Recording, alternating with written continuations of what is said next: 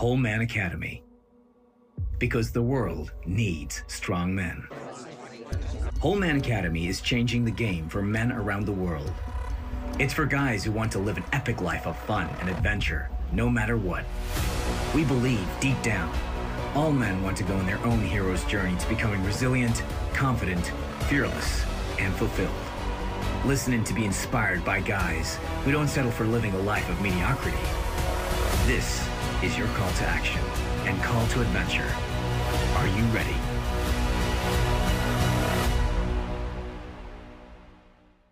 Okay, so this is the Whole Man Academy podcast, season 2. My guest today is Paul Bradley, who we're going to get into a lot of what he's all about, but he's got an epic body. He's a coach. What does that mean? Well, he helps men transform their body, bulletproof their confidence, and reignite their purpose. Tick, tick, tick for what we want to talk about. What I like about him is he's got a no-nonsense approach, which we're all about. Plus, he's soon to be a dad, which we'll get into. We're going to talk about losing your edge, legacy, muscles, food, accountability, fatherhood, and football.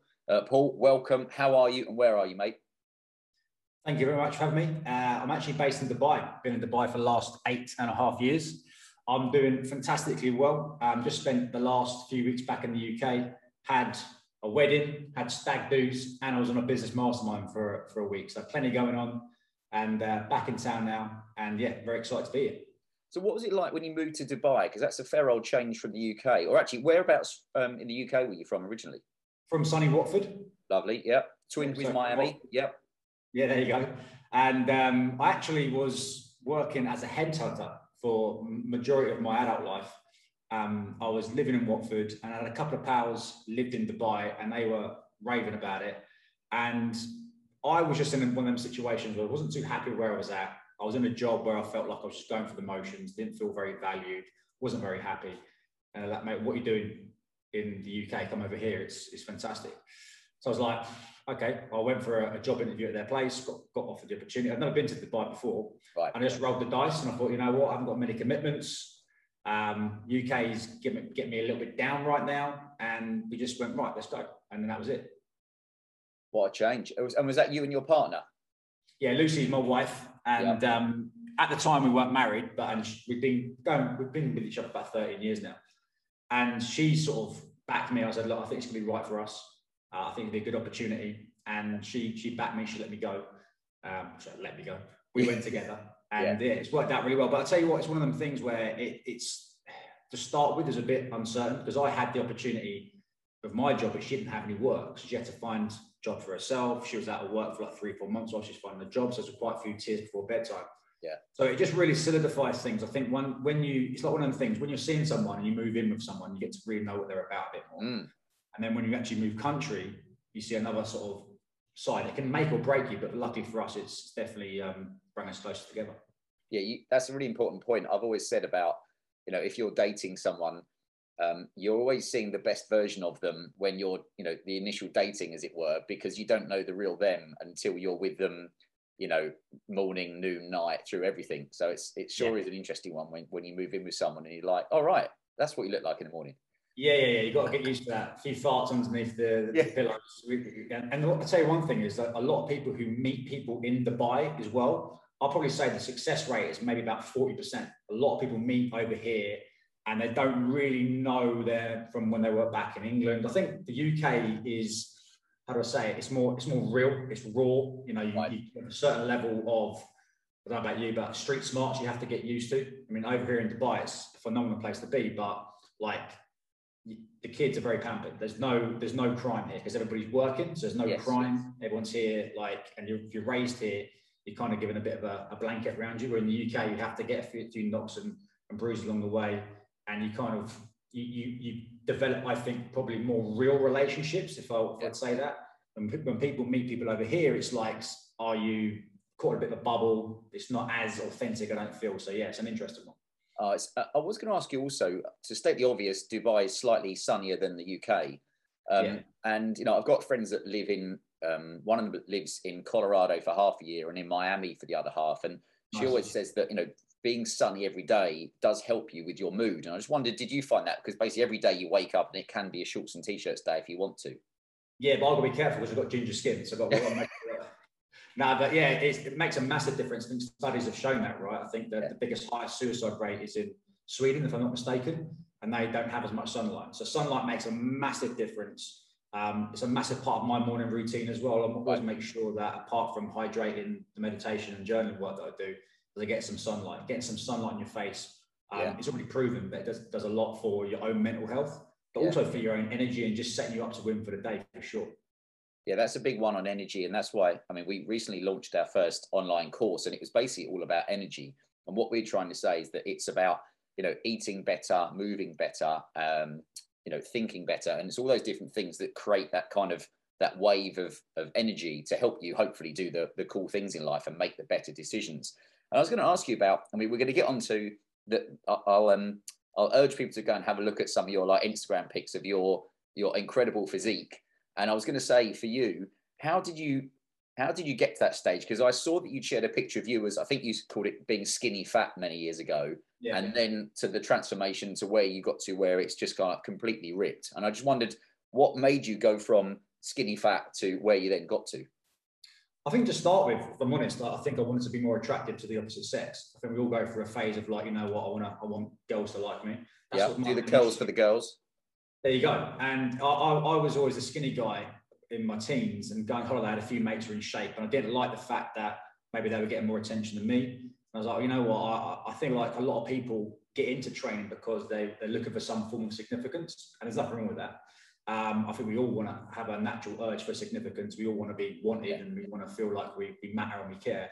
And for me, I soon realised that the quickest way for me to get confidence and for me to feel better with myself was to train. I like the feeling of training. My dad used to play for Wasps rugby. My granddad was a boxer. So I got the genetics from a cardio point of view, a fitness point of view. It's always kind of in my DNA. I always struggled to build muscle. I was always that natural skinny guy. And that was like a kickstart for me. But going back to your point about the energy, for me, that is the two biggest assets we have as men is energy and confidence. When those two things are peaking, when they're high, then we're unstoppable. But I think a lot of men is they struggle with confidence and they struggle with energy. And I feel like that's actually, on a side note, one of the biggest problems we see with almost mental health is I don't think a lot of people struggle as much with mental health as they think they do. I feel like they've got an issue with exhaustion, burnout, and energy. Yeah. And that's the key thing. So stress about. To start with, my focus was to get in great shape because that's what I wanted from a confidence point of view, and really an insecurity point of view because I wanted people to like me and I wanted girls to like me. I think a lot of people go through that phase.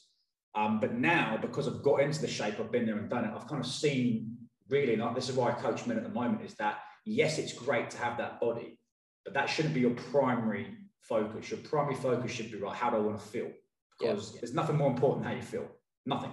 Not your kids, not your missus, not your job. Because at the end of the day, if you don't feel good about yourself, they're getting a shittier version of you anyway. So if you prioritize how you want to feel, energy, confidence, feeling good in the clothes that you're wearing, having more productivity at work, getting more shit done, feeling like you're accomplishing things. If you make that your primary focus, as a byproduct, you're going to get in shape anyway.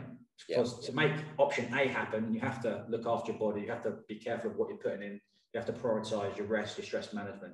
If you're doing that, you're going to get in shape anyway. So I've kind of come full circle on my whole approach to fitness. And it's probably one of the biggest reasons now why I'm able to coach men and get the results that we do. That's the thing. So the average guy that listens to this podcast, all around the world, as opposed to just in the UK, but is of that age of basically kind of, 25 to 45. And those guys are getting into the being a father age as well. And we see so much where often guys, and I saw it myself, where becoming a dad, suddenly you've got more priorities and you can't spend so much time necessarily exercising and do all that stuff. Do you see that with the guys you're training, that a lot of it is kind of the example was a guy that I knew who didn't like going, let's say, on holiday because he's got to take his top off and he felt like a bit of a cock. Yeah, oh mate, 100%. Like the amount of men who won't do things with their kids, like taking their kids swimming because they're too embarrassed to top off, it's outstanding. And that's a problem, right? Because for me, as a dad, your number one priority is to be the best role model you can be for your kids. And there's a big problem we have as men. We have this inner conflict where we say we're committed to doing one thing, but our actions say something else. Yeah. And the amount of people are saying to their kids, right, look after you, you've got to be confident at school. You know, do well at school. You've got to work hard. Don't eat that crap. Don't do this. You've got to, you know, do X, Y, and Z. And they're not even doing it themselves. So they're hypocrites. And that's when internal conflict happens. Yeah, do as I say, not as I do. Well, there you go. And the problem with that is that your kids are watching everything that you do.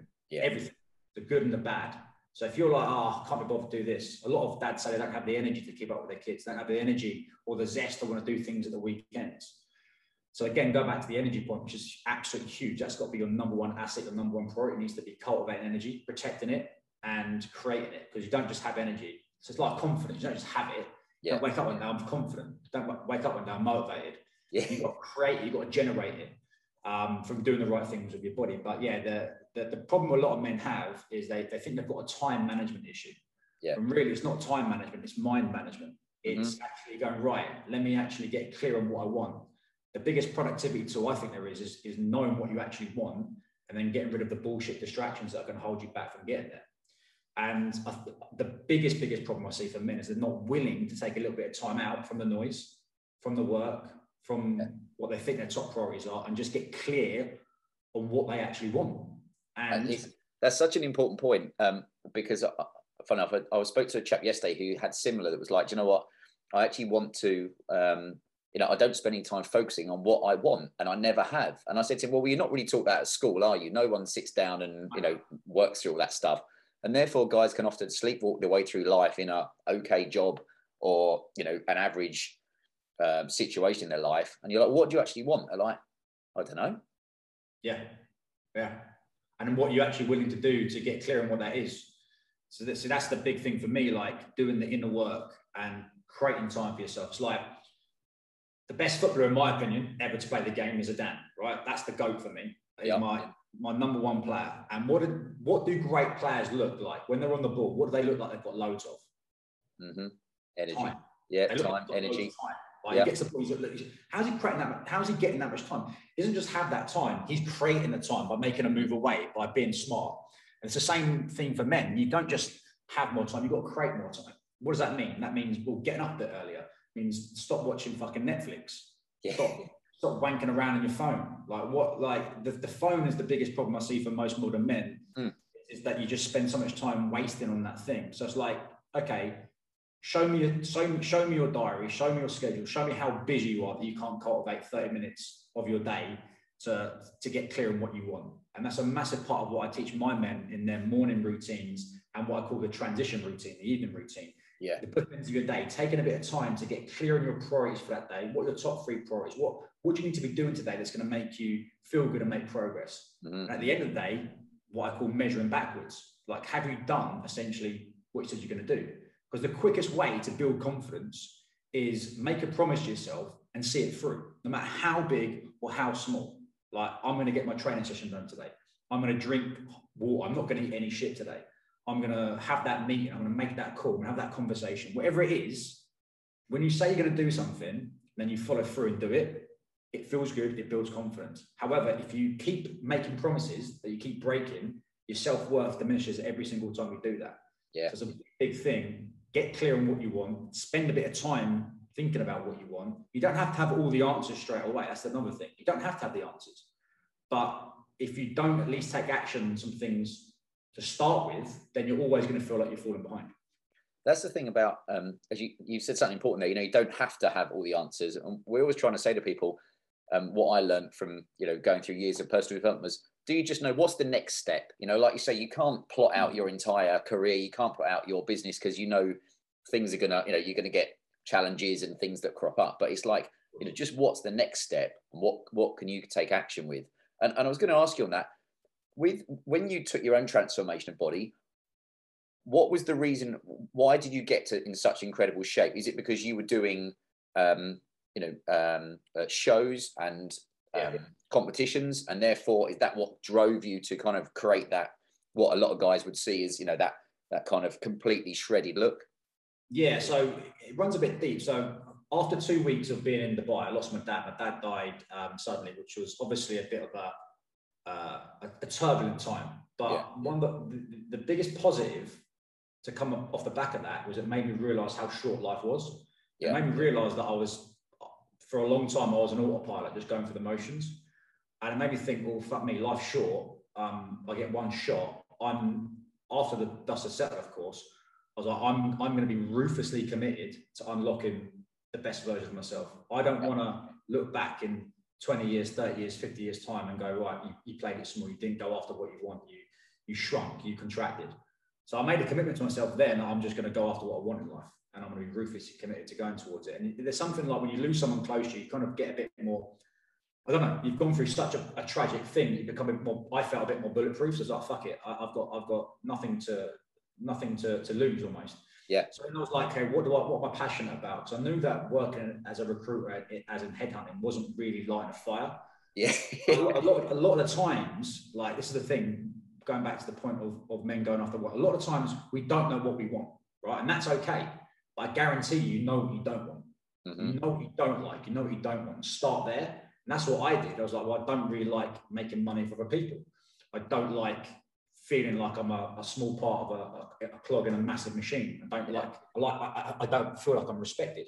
And respect's a massive, massive thing that I've come to realize that all of us men want. Whether we know it or not, we all want to feel respected. I didn't feel that. So then I was like, okay, well, I want to carve a path in a different avenue. And I was like, well, what am I passionate about? Everyone says follow your passion. I'm like, yeah, follow your passion. But you've got to make sure you're fucking good at that passion. Right? Don't just follow your passion. You've got to make sure you're good at that and you can offer value in that area. That's key. And you've got to pay the bills as well. Sorry, mate? And you've got to pay the bills as well. There you go. Exactly. And it depends where you're at in the process. A lot of people, you will have to start with a side hustle. And that's what I did. I was like, well, fitness is what I want to get into. One of the things I think I'm quite good at is modeling. So I'll look at someone that I want to potentially emulate, not copy, but emulate and go, I really like what he's doing, especially in the online game. And then coaches like, well, he's doing some great stuff. You find out a bit more about them. And you go, well, I looked at a few people and I thought, you know what, I really like the way that they're doing things. And I'm just going to try and, model that or look into that. And that's what I did with my online business. I started that as I was working in recruitment. But then I felt like I needed to really justify my place, wrongly or rightly. I was like, well, if I'm going to break free of this job in recruitment, I'm going to step into the fitness industry, I need to get respect. And I thought the best way to do that would be to get myself into world-class shape and enter a show. So that's what I did. And I went absolutely balls deep into that.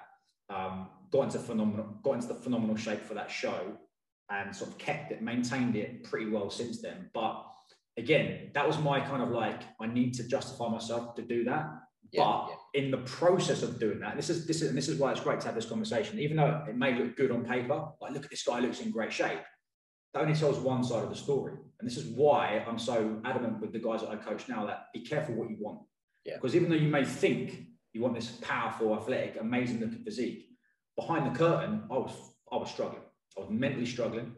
It nearly cost me my relationship because to get to that level of physique, you have to sacrifice a lot. I was sacrificing foods, no alcohol, obviously, like not going out. But more importantly, I was a fucking dickhead to be around. My missus was like, I don't even recognize you. Like, who are you? Like, my sex drive was low. I didn't want to really be around people. I became very insular.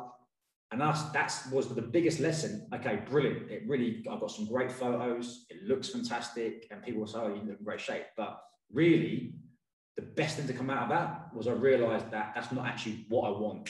Yeah.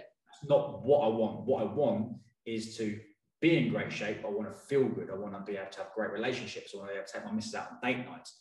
I want to be able to go out and piss with my mates every now and then. I want to be able to go on holiday and not worry about coming back and being out of shape. So that really formed my start of my journey into online coaching, but really it's the lessons I learned from my mistakes, which has actually made me world-class at what I do now. It's one of those things where I know I spoke to, different guys on the podcast who have in their own kind of field have got into, say there's a difference between like great shape. And I think you want to be in great shape as a man, have physical strength, be able to run, lift, pull, carry, drag, etc. But one of the guys was a bodybuilder, and then kind of speaking to David Gandy, who obviously has to stay in that great shape for photo shoots. And that's the thing a lot of people say is it's not easy. It is really hard. You sacrifice a lot.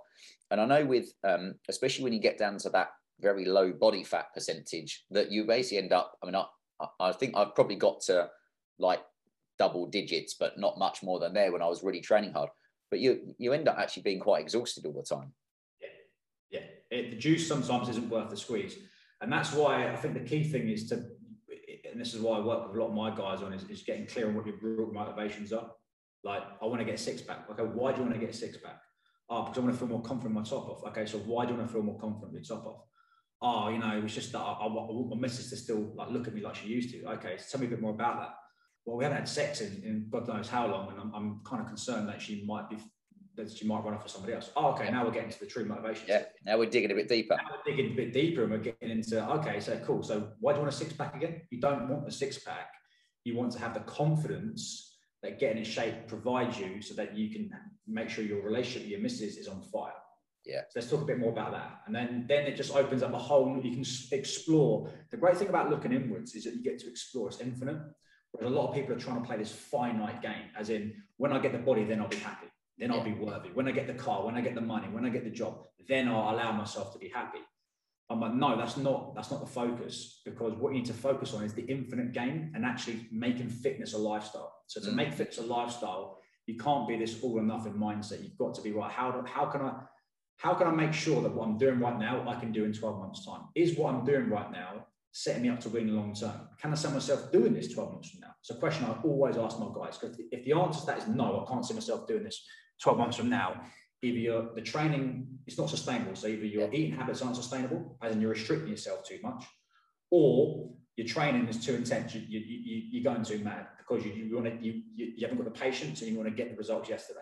So my job as a coach is to educate guys on really what do you actually want and why, get clear on that motive, and then build a plan so that sets them up to win long term, that's sustainable.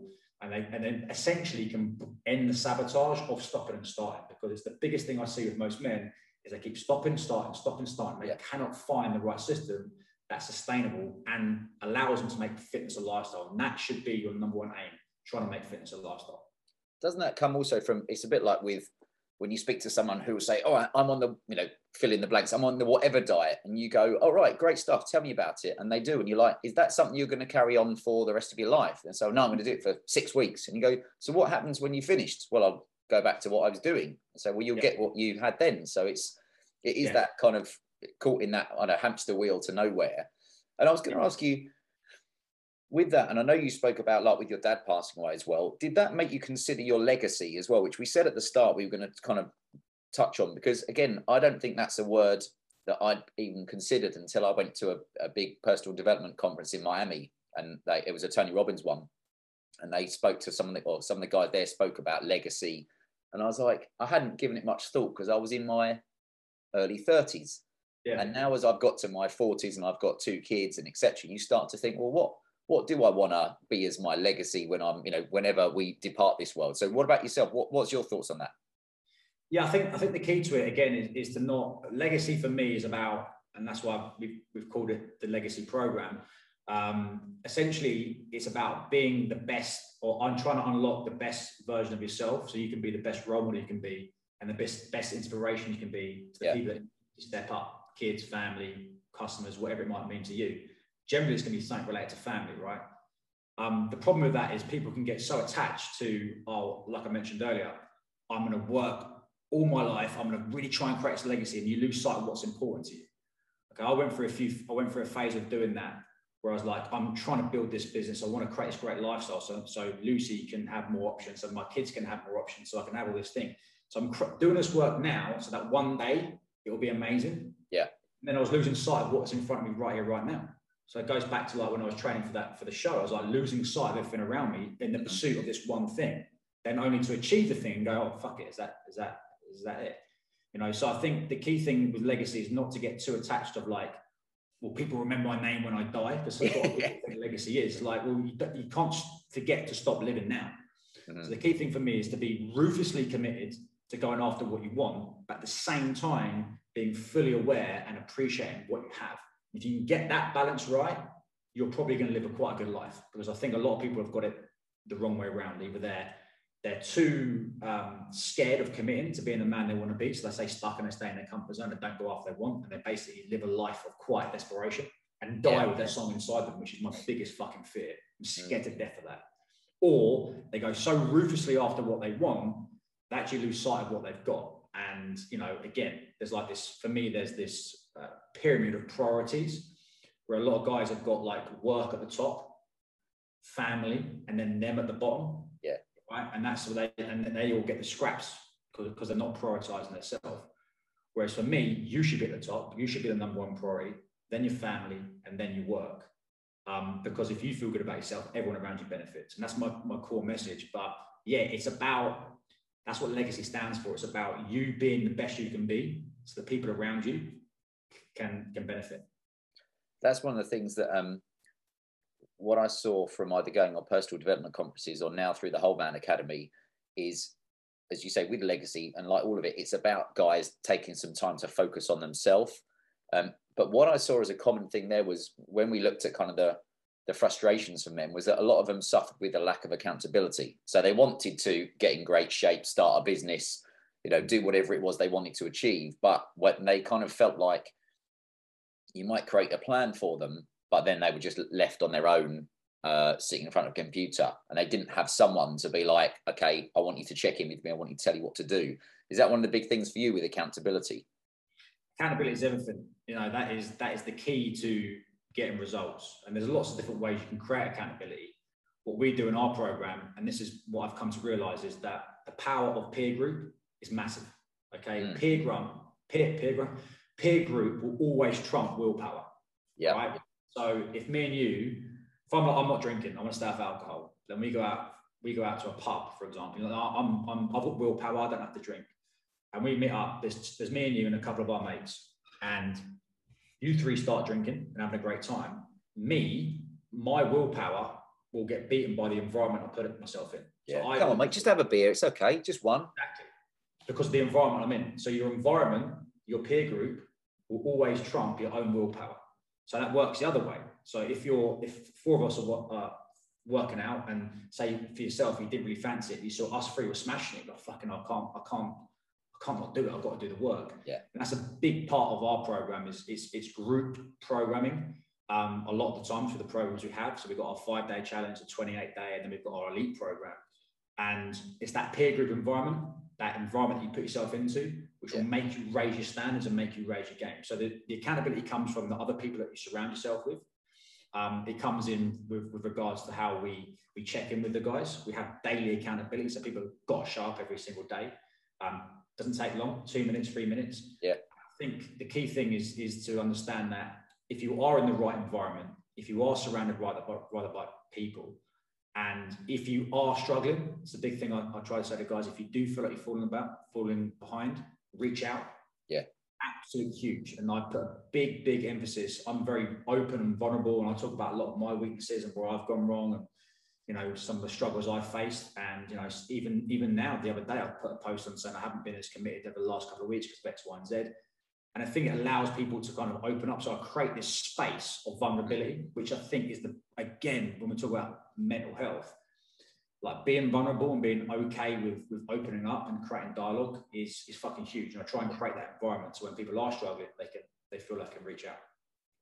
Yeah, that's one of our, you know, messages has been, we're not saying that guys need to, you know, every day pour out all their woes to people, because often some people don't want to hear it anyway. And one of my sayings was that I heard once was 80% of people don't care about your problems and 20% are glad you've got them, which is always interesting. But it is that if you're, and it hasn't got to be struggling mentally like you're going to kill yourself, but if you're struggling and you're like, do you know what, it is okay to reach out to a friend or your dad or a colleague or someone and say, this is what I'm going through. Any chance you can give me some advice, help me, what have you? And often people realize that it's like a release of pressure on their shoulders because they just hold it all in. So I guess for you, it is that, you know, you're there to be that kind of person that someone can come to say with your training, you know, I'm not quite getting it, or other things are getting in the way. What do you see that you often are the most common things that guys, when they're trying to get in better shape, are struggling with? Is it the, once you've gone past accountability, is it food as one of the things that guys struggle with? Yeah, I think the key thing to realise on our program is that we put a lot of work into, it's not just fitness. So it's like a more holistic approach to lifestyle. Yeah. So I put a lot of work into habits and developing the right habits, and making people realise why they do what they do. Because everything we do, good or bad. And again, there's no such thing as good or bad. It's just our perception of it. Yeah. We do it because we get something from it. So I think, to answer your question, I think it's just the consistency, staying consistent, like not allowing their bad habits to sabotage them, because we've all got them, whether it's drink, eating too much food, porn. I call it sedation. There's things that we go to which are our default mechanism. Yeah. And that's why it's so important that, you know, naturally our brain is wired to find go to the worst case scenario because of the years we spent, you know, in survival mode. That's what our brain is. It's a survival tool. So it's very easy to go towards the negative. It's actually quite hard to stay positive or to see the positives and get that perspective piece. So what I help guys do really with the mindset stuff is to make them realize that all we were trying to do is develop the right habits, which sets you up for long-term success. So I think the key, what usually will happen with guys is an incident will happen. They either get injured or they have a breakup or they go on a piss for a weekend or something tragic happens or whatever it might be, an emotional occurrence happens. So an event happens and you're given the option to how you deal with it. It's how you deal with it, which is really, really important. I think a lot of guys, we're all gonna spend time, no matter who you are, in drift mode, or potentially what I call the shit zone, is when you just feel a little bit disconnected. Maybe you've lost a bit of your edge, lost a bit of motivation, you're not feeling too good about yourself. We're all gonna face that at some point. The key difference for me is how long we choose to stay there, because it's a choice how long we're gonna stay there. Some men are addicted to being a victim or going through this blame game culture because they get something from it. They get attention, right? Yeah. You know, we've all done that with our missus, with our family. We've all played up and act like a dick because we get something from it, whether we know it or not. We get attention. That's sometimes us men, we're like teenagers. We want attention. We want our wives to mother us. We want to feel like we're getting that attention from it. So we might act up like kids do. So for me, I just try and make sure that my guys, we're developing the right habits and routines, and they know when they feel like, if they feel like they're starting to slip, they can start putting the right things in place, the right mechanisms to avoid them spending too much time in the shit zone, so they can recover and get back into the game. Yeah, that's so the message there is find out, you know, what is your shit zone and get out of it as soon as you can. I like that. That creep in, like what the common signs that are starting to happen. Usually you stop doing the basics really well. That's what I stopped doing. I might stop doing my journal. I might stop doing my meditation. I might only train a couple of times that week. I might find myself spending too much time on my phone. And the great thing about the phone is it tells you how much time you spend on there. Yeah, so which is I don't know how much time you spend on there. Things like that start creeping in. I'll start getting up a bit late or going to bed a bit late. So these little things that are starting to creep in. If you address it early on, that allows you to then get a hand on it. That's an interesting one. Also, you've mentioned kind of your own routine, and we're always big on. I mean, I think it's important to have a good morning routine, but a flexible one, because if you're too hard on yourself and say, oh, I must do this, and then, you know, as you're going to see at some point, but for us, the kids have woken up in the middle of the night 5 times, or the alarm's gone off in the middle of the night or something, where you wake up and you're like, fucking hell, like, I don't know what day it is. But how has it been for you with kind of implementing your morning routine? Has that developed as you've kind of grown yourself as a, you know, your own kind of personal development? Absolutely. It's always evolving. So I've got a few non-negotiables, but you're absolutely right, by the way. I think I've been a victim of that by saying, this is what I've got to do. And if I don't do this by this time, you know, I feel like a bit of a failure. And that's a big thing. A lot of times when we're under stress, one thing I've learned recently is that make sure that the deadlines that you're creating are actual deadlines and not fake deadlines. I should be here by now. Like, no, I'm 40. I should have this amount of money by now. I should be living in this house by now. Fuck, I'm falling behind. Or like morning routine. Shit, I haven't done this by 8 a.m. That's what I do. Like, it's 8 a.m. I haven't done my morning routine. Shit, so you create all this extra anxiety. And the thing about anxiety, and this may trigger some people, is that you create it all by yourself. Yeah. You create it by living in the future and thinking, well, what if it doesn't work out for me? What if it goes wrong? And your imagination takes over, and before you know it, you're homeless, your wife's left you, and you got nothing going. It's like, fucking hell, how have I got there? Shit. How'd that happen? How'd that happen? But in the present moment, everything's fine. Everything's absolutely fine right now. So why am I creating this problem? Yeah. Anyway, with the morning routine, mine's evolved a lot. Right now, it's a case of the great thing about online business, and I'm sure that's going to change massively when the boy comes. He's obviously coming in about 6 weeks. I've got the luxury now where I can choose what time I want to get up. So I always experiment. Sometimes I'm getting up super early. Right now, because of the jet lag I face from being back in the UK, I'm just allowing my body to wake up when it does, which is around about 6:30. Yeah. But the non-negotiables for me is I'm always got to make sure I hydrate. That's key. So a half a litre of water. I want to make sure that I like to get caffeinated, so I want to make sure my brain's in the right place. I've got this stuff here actually. I don't know if I've got it around, but there's this thing called lion's mane, which is really good for cognitive function. Right. Okay. It's amazing, and it really helps me just get the brain firing. And then I'll move into journaling. So I'm massive on journaling, but before I do any of that, the key thing: do not touch this for the first hour. I was going to ask, because otherwise, this is the thing. If you're getting up, the first thing most people do is look on their phone, go on Facebook, and Barry from Bradford said something about Boris Johnson or something about coronavirus, and you're like, fucking, that's triggering me. And you're already on someone else's to-do list, right? You're already on someone else's problems, or you check your emails, whatever it is. You put yourself into a reactive state, which then can ruin your morning. So the first thing, without doubt, no phone. That's probably if anyone takes anything away from this, that I think will massively help with their own productivity and getting going in the morning. Don't look at your phone for at least 15, 20 minutes, half an hour. Game changer for me. And then just getting all the stuff that's in my head. A lot of people that suffer from anxieties or overwhelm, especially, it's because they're carrying so much stuff in their head. So I literally try and declutter all the stuff that's in my head and get it onto paper. And I don't just have my phone or electronically. It's actually a pen and paper. What all the stuff, I have what I call a brain dump. And that literally declutters my mind. And in the mornings, when I come up with all my best ideas, I get some good ideas. If I've slept well, I'm feeling like energized. So I get all my ideas, my strategy stuff down. Then I move into journaling. And journaling is just really asking yourself powerful questions to steer your mind in the right direction so that you get clear on what you need to do that day to make progress. And that's the kind of morning routine. Sometimes I might go out for a run in the morning as well, depending on where I'm at. It's a bit hotter here in Dubai at the moment, so when it starts to settle down, I'll go for a run.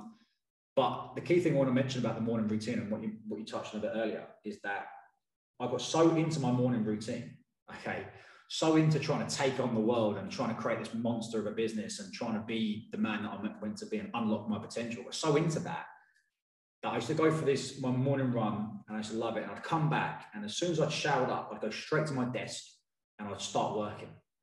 And I'm trying to do all this stuff. I'm trying to really, create a great lifestyle for me and my family. And I realized I hadn't even said hello to my missus. I realized that I'd done all of that stuff. And I come back and I got my missus like, I'm off now. I'm like, oh, bye. And I was like, hang on, you're doing all this work now so you can create a good lifestyle for the future. But right here, right now, you're not being a very good husband because you're not getting any attention. I was like, oh, fucking hell. That hit a light bulb moment. Light bulb. What I do in my morning routine is I have like 10 minutes or whatever, where I have a coffee with the missus and we just chat. With the dog, we just chat, we just catch up. So when she leaves to go to work, we've created a really good connection. And it's like, have a great day. And I feel like, you know what, that feels nice. So making sure I'm not losing sight of what I've got. I think that's really important. It's these little things that, with the podcast, after, I know, probably if you added up about 100 hours of talking to guys from all around the world, it's these little things that guys can implement that aren't costing them any money and they're not going to take a lot more time. But it's like, with your partner, is it that you can just spend 5 minutes in the morning if your schedules align and one of you hasn't already left for work, but just spending a little bit of time without your mobile and, talking to each other. And I think for us, when Emma and I both left the city pretty much at the same time and moved to the countryside, started our business, and I'd find that where you'd get up and you'd be like, right, I must do this. And then by the end of the day, you'd be like, I haven't really spoken to her because I'm busy being busy, creating and producing and things. And then you're like, what about doing something that's enjoyable, if that makes sense? And that's why we had to, especially once the kids came along, that even became even harder because they are such a, I say, drain on your time. There is no off switch for two little boys who just run around all the time. And I was going to ask you with that, does that also lead into kind of, so you said about doing a brain dump. I know I don't know if you read the book, Getting Things Done by Dave Allen. So he talks really very much about doing a brain dump. And his comment was, your head is for having ideas, not for holding them. And that's one of the things we try and say to guys is, in the morning, probably a few years ago, if you'd have said, do some journaling, I'd be like, oh, fuck off, that sounds really wanky. Now I realise that those kind of things, getting them out of your head, can be really powerful. What about with the guys you're working with? Do you kind of encourage them to get a morning routine going as well? Oh yeah, absolutely. But at the end of the day, everyone's got different things they've got going on. So like I say, some people got kids, some people work at night shifts, some people are doing all sorts of stuff. But I just think that regardless if it's a morning routine or whatever, what is the morning routine essentially? It's about carving out time for yourself alone, away from the noise, no distractions, so you can get clear. And what I call it is checking in with yourself before you check in with the world, right? So you're not on someone else's to-do list, right? So whether that's a morning routine, an evening routine, whatever it needs to be, the principle is for you to take some time by yourself, away from the missus, away from the kids, away from your phone, away from the noise, so you can create a little bit of inner stillness, so you can get clear on exactly what it is you want to achieve. And again, the big thing for me on my own journey is I've gone on a bit of a spiritual journey over the last sort of year, where I've done a lot more meditation, a lot more breath work, which I didn't mention earlier about the morning routine, which has been a complete game changer for me. But and again, like you, I'd have thought meditation, breath work, fucking hell, that is wanky. That's a bit out there. But one of the things I'm really passionate about is I love to study what makes people successful. Like, why does this guy over here, why has he got this 5-bed detached house driving a Range Rover? Like, what's he done to create that? You know, obviously in Dubai is a lot of wealth here. I'm fascinated by what has that person done? How they cultivate that lifestyle for themselves? Because there's something to learn here. A lot of people might get envious or think, oh, wanker, you should show up. I'm like, how'd you do that? Yeah, like, show me. Tell me how you did that. Show me what you did. How do you invest your money? How did you create your business? And there's a lot of, and books, this is why books is fantastic, because they just tell you so much information. And I study people who are successful, and on successful, that's your own perception of it, but people who've created something. And one of the key things that come out of that is meditation. A lot of people meditate, a lot of people do the breath work, a lot of people do the journal. It's like, okay, well, if they're doing it and they've been successful, let me give it a shot. So I recommend it. I've got one of my higher end programs, which is called the Elite Council, which is I only work in like a small group of guys. And this is where we really get into the nuts and bolts of habits, routines, morning routines, the breath work, the meditation. But the key thing to all of this is it's all well and good doing this stuff. But if you don't know where you're going with it, if you're not clear on the vision that you're looking to create, if you don't have targets, goals, and outcomes that you're looking to hunt down that excite you, it's all just kind of a bit of a waste of time. So to have the morning routine is great, but at the top of it, you've got to know where you're going. You've got to have the direction. You've got to be typing in the sat nav, so you've got the direction of where you want to go. And that's what I feel that the morning routine does. It allows you to connect to where you're at, so that you can go and hunt down these targets that are going to take you to the next level.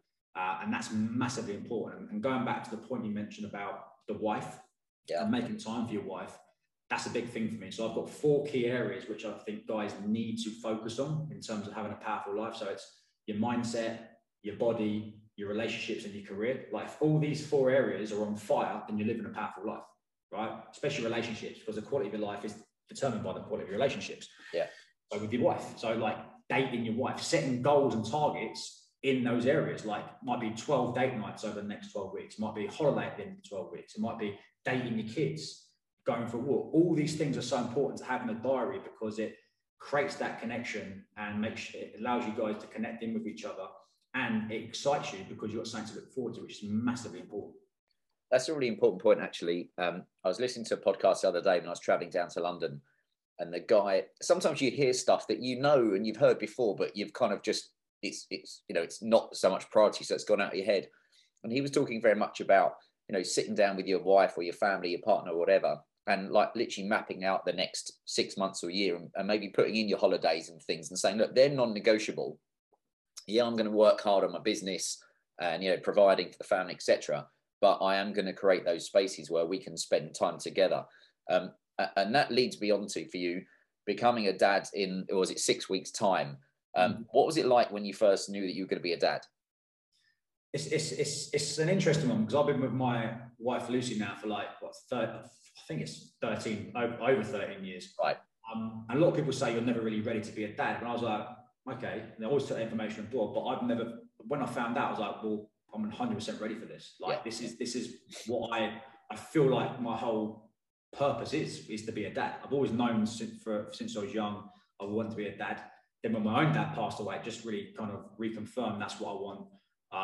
And I want to, massively lead by example. I've got a message at the moment for dads, is like, be your kid's superhero.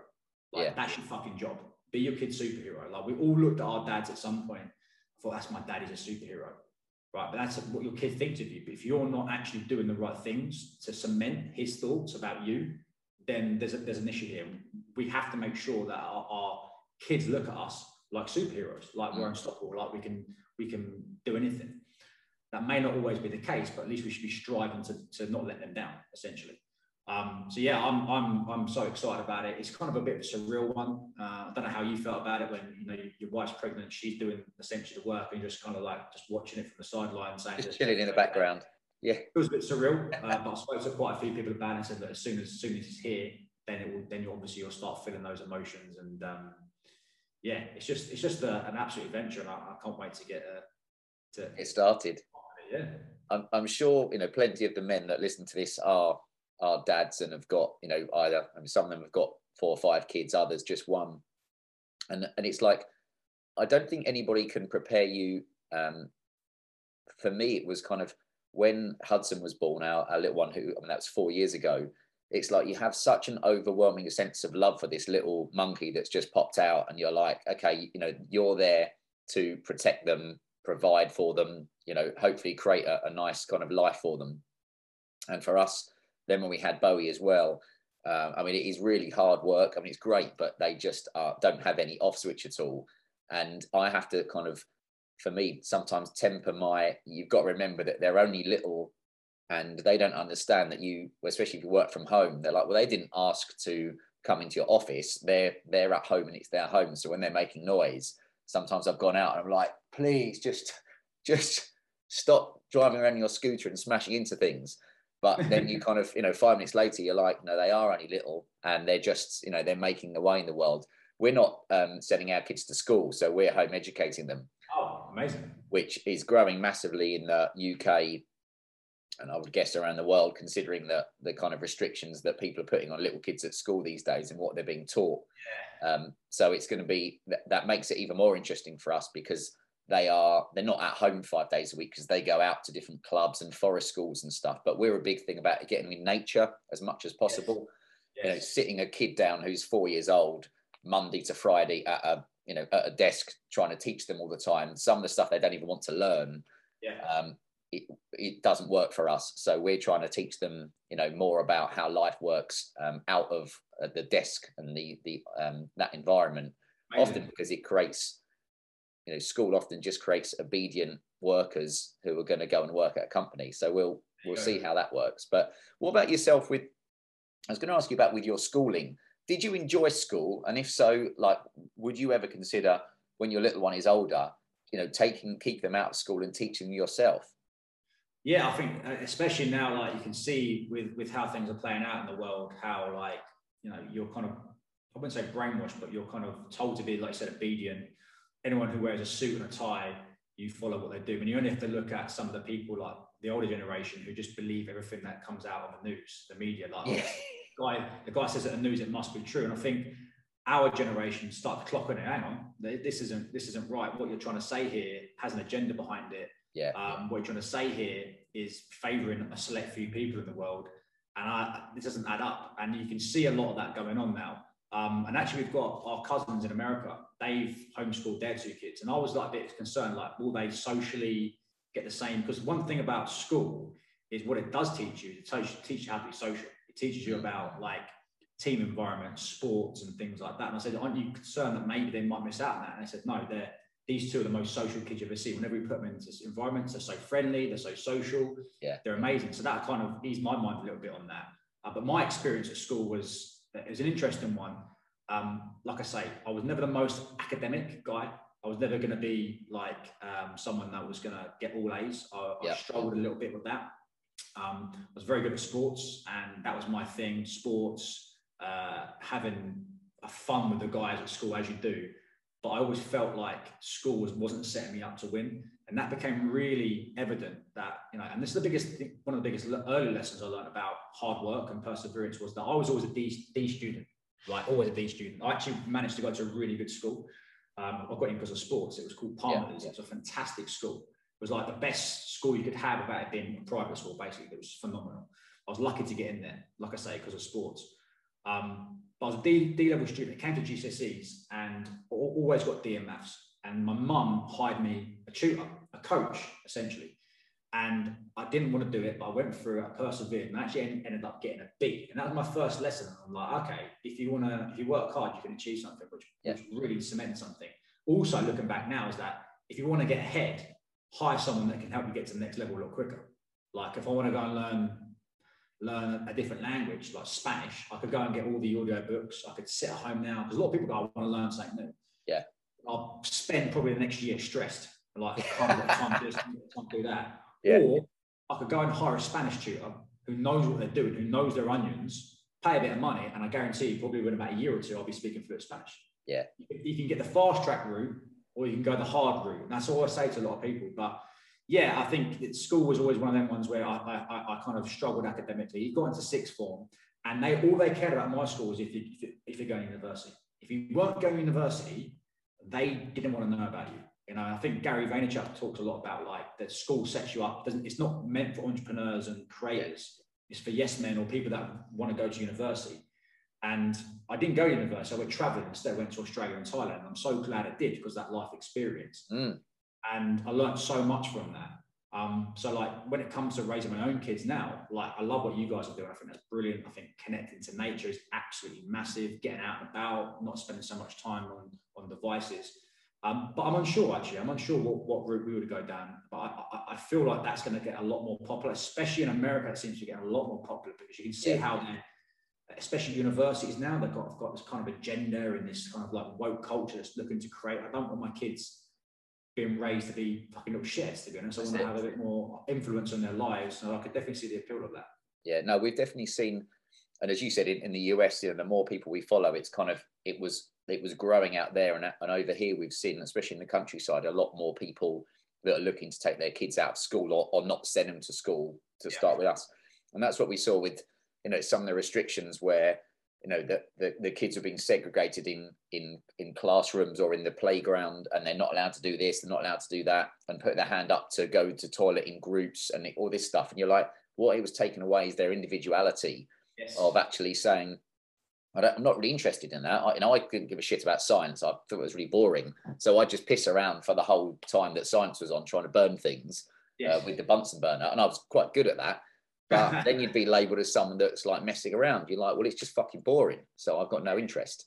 So that's where we're looking at. And it's the same as you get older.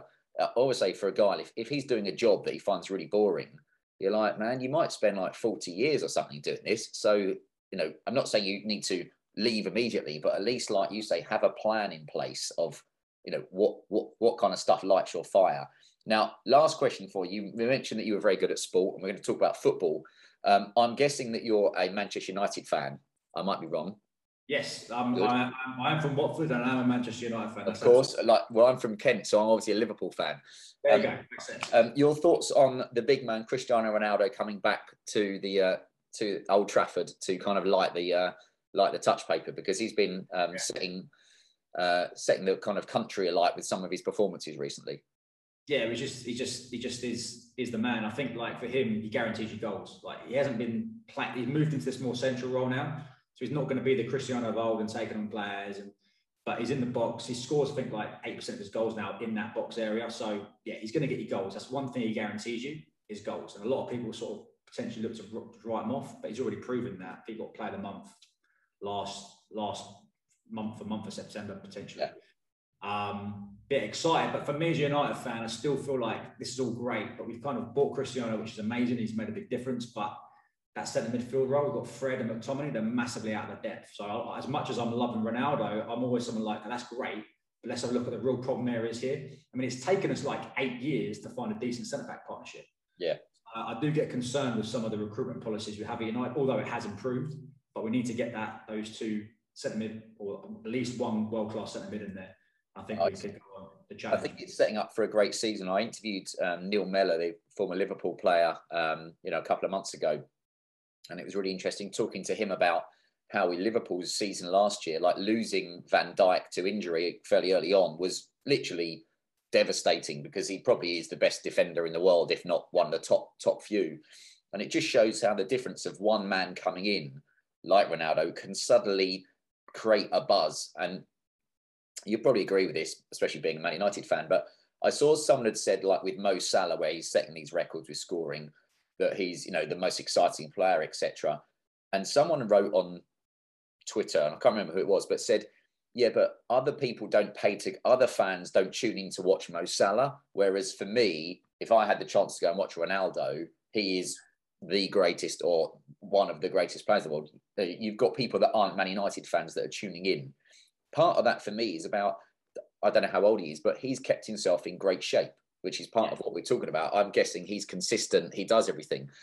How do you see it with Ronaldo? Do you think it's part to do with his mindset and that, he's kept himself in incredible shape? Yeah, 100%. His mindset is what allows him to get in shape. It's the biggest thing. I think a lot of people like, oh, he's in great shape, but without having the mindset, without having the desire, the drive to want to be the best, and that's what separates him. Like if you speak to like Rio Ferdinand's come out with quite a lot of insights. Even Sir Alex Ferguson, he was that guy who was first in the training. It's the old cliche, but he was the first in the training ground and the last to leave. And he'd always been doing extra work. There's one time Alex Ferguson was telling a story where they're at the training ground and it was pissing down rain. It was getting waterlogged. And Cristiano was out there doing free kicks. He said, Cristiano, you've got to come back inside now. You're going to fuck up the pitch. You're going to get injured. Right, boss. All right, boss. All right, boss. He turns around and he gets word that Cristiano is on the AstroTurf. He's gone from there, he's gone on the AstroTurf, and there's nothing he could say to him. He's like, fucking hell. So he's worried about him overdoing it. So he's on the AstroTurf getting in free kicks. Rio Ferdinand said that when he used to go around to Cristiano's house, he'd have like an entourage there. It wasn't like an entourage hanging on. It was doctors, it was chefs, it was everything like that. So I think these days, especially being a professional footballer, and what I even say to men, your average day men, is that if you can outsource things like the nutrition, if you're struggling for time, don't be slaving away in front of a stove. You can outsource it to a meal prep company, do that. And that's what Cristiano was doing. They've got chefs and things like that. And just prioritizing your longevity. And a lot of the men and dads that I speak to, one of their biggest fear is growing old and not, and diminishing, and I think a lot of us get concerned about not being able to see our kids grow up, not being able to walk your daughter down the aisle. So growing old and making sure as you get older, you're still getting better and improving and getting stronger. And Cristiano just embodies that. He's like, well, I know that I'm going to have to do a bit more work on my prehab. I know I'm going to have to do a bit more work stretching. I know I'm going to have to spend a bit more time listening to my body. And he's just a great example of that. If you do look after your body, I think a lot of men hit 30 and just give up. And I'm fuck, that's me done. Yeah. Listen, you've got so much more life in you yet. And if you do the right things, look after your body, protect your energy, you can go on to be in great shape in your 50s and 60s. And here's the thing, when you do see someone like Ronaldo, although he's 36 but looks 30, right? When you do see someone that plays long-term as an athlete who goes on, the Federers and people like that, you're like, man, that's so powerful. And it's like the guys that are in their 40s and 50s who are in shape, for example, they stand out so much above the rest of the guys because most people in their 40s and 50s aren't in shape. So if you can be that guy in your 40s, 50s, and even 60s, and we've got guys in the program, it just looks even more amazing because there's not many people that are actually doing it. Well, that's one of the big things.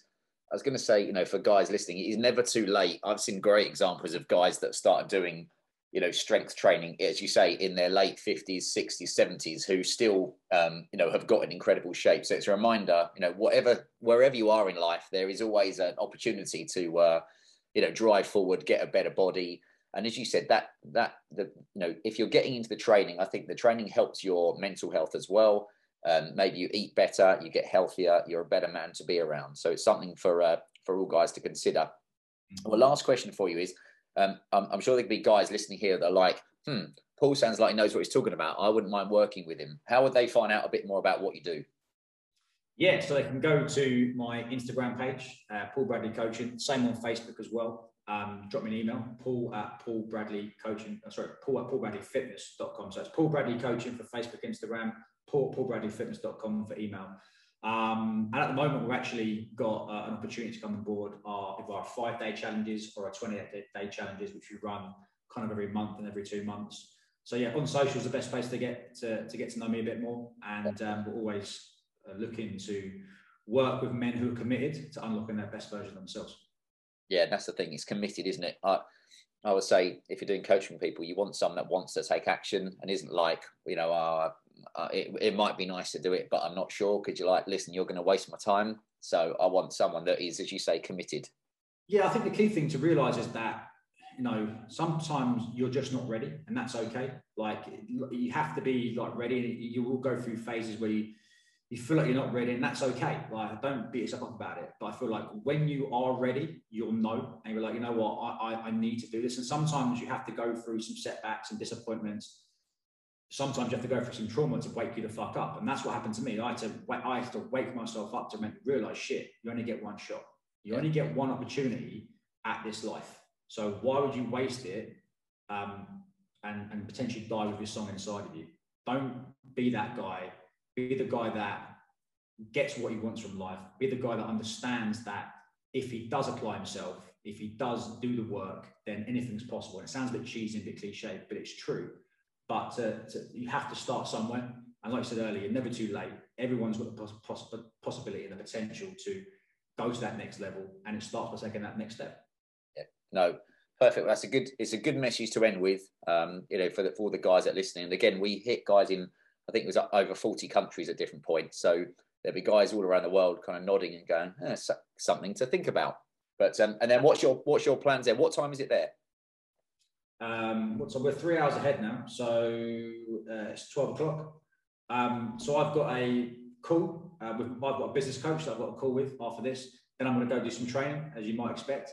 And then we've got an afternoon of doing performance reviews. So what I like to do with my guys is like to check in with them and do performance reviews, getting content ready, and yeah, just trying to add some value. So the biggest thing that I try and realize is that every day my number one mission is to add value and try and make sure that I try and have a positive impact on somebody. So whether it's through the podcast or through a video message or content, that's the aim of the game. So yeah, and then making sure that we get the work wrapped up so I can make sure my pregnant wife has got the attention she needs. Get the most important bit at the end. Yes. Lovely. Exactly. Well, Paul, I appreciate you for the work you're doing helping men, which is for us is one of the biggest things, and also taking the time out of your busy schedule to come and talk to us. And this will go out as one of the first podcasts of series 2, which is exciting. And again, it's all about finding guys who are living their own version of epic life. So I appreciate you taking the time. Anthony, top man, I really appreciate it and enjoyed the conversation. Lovely. Thanks, Paul. Thanks for listening. Remember to sign up to our game-changing weekly e-letter that's read by men around the world. Sign up at wholemanacademy.com/movement. Until next time.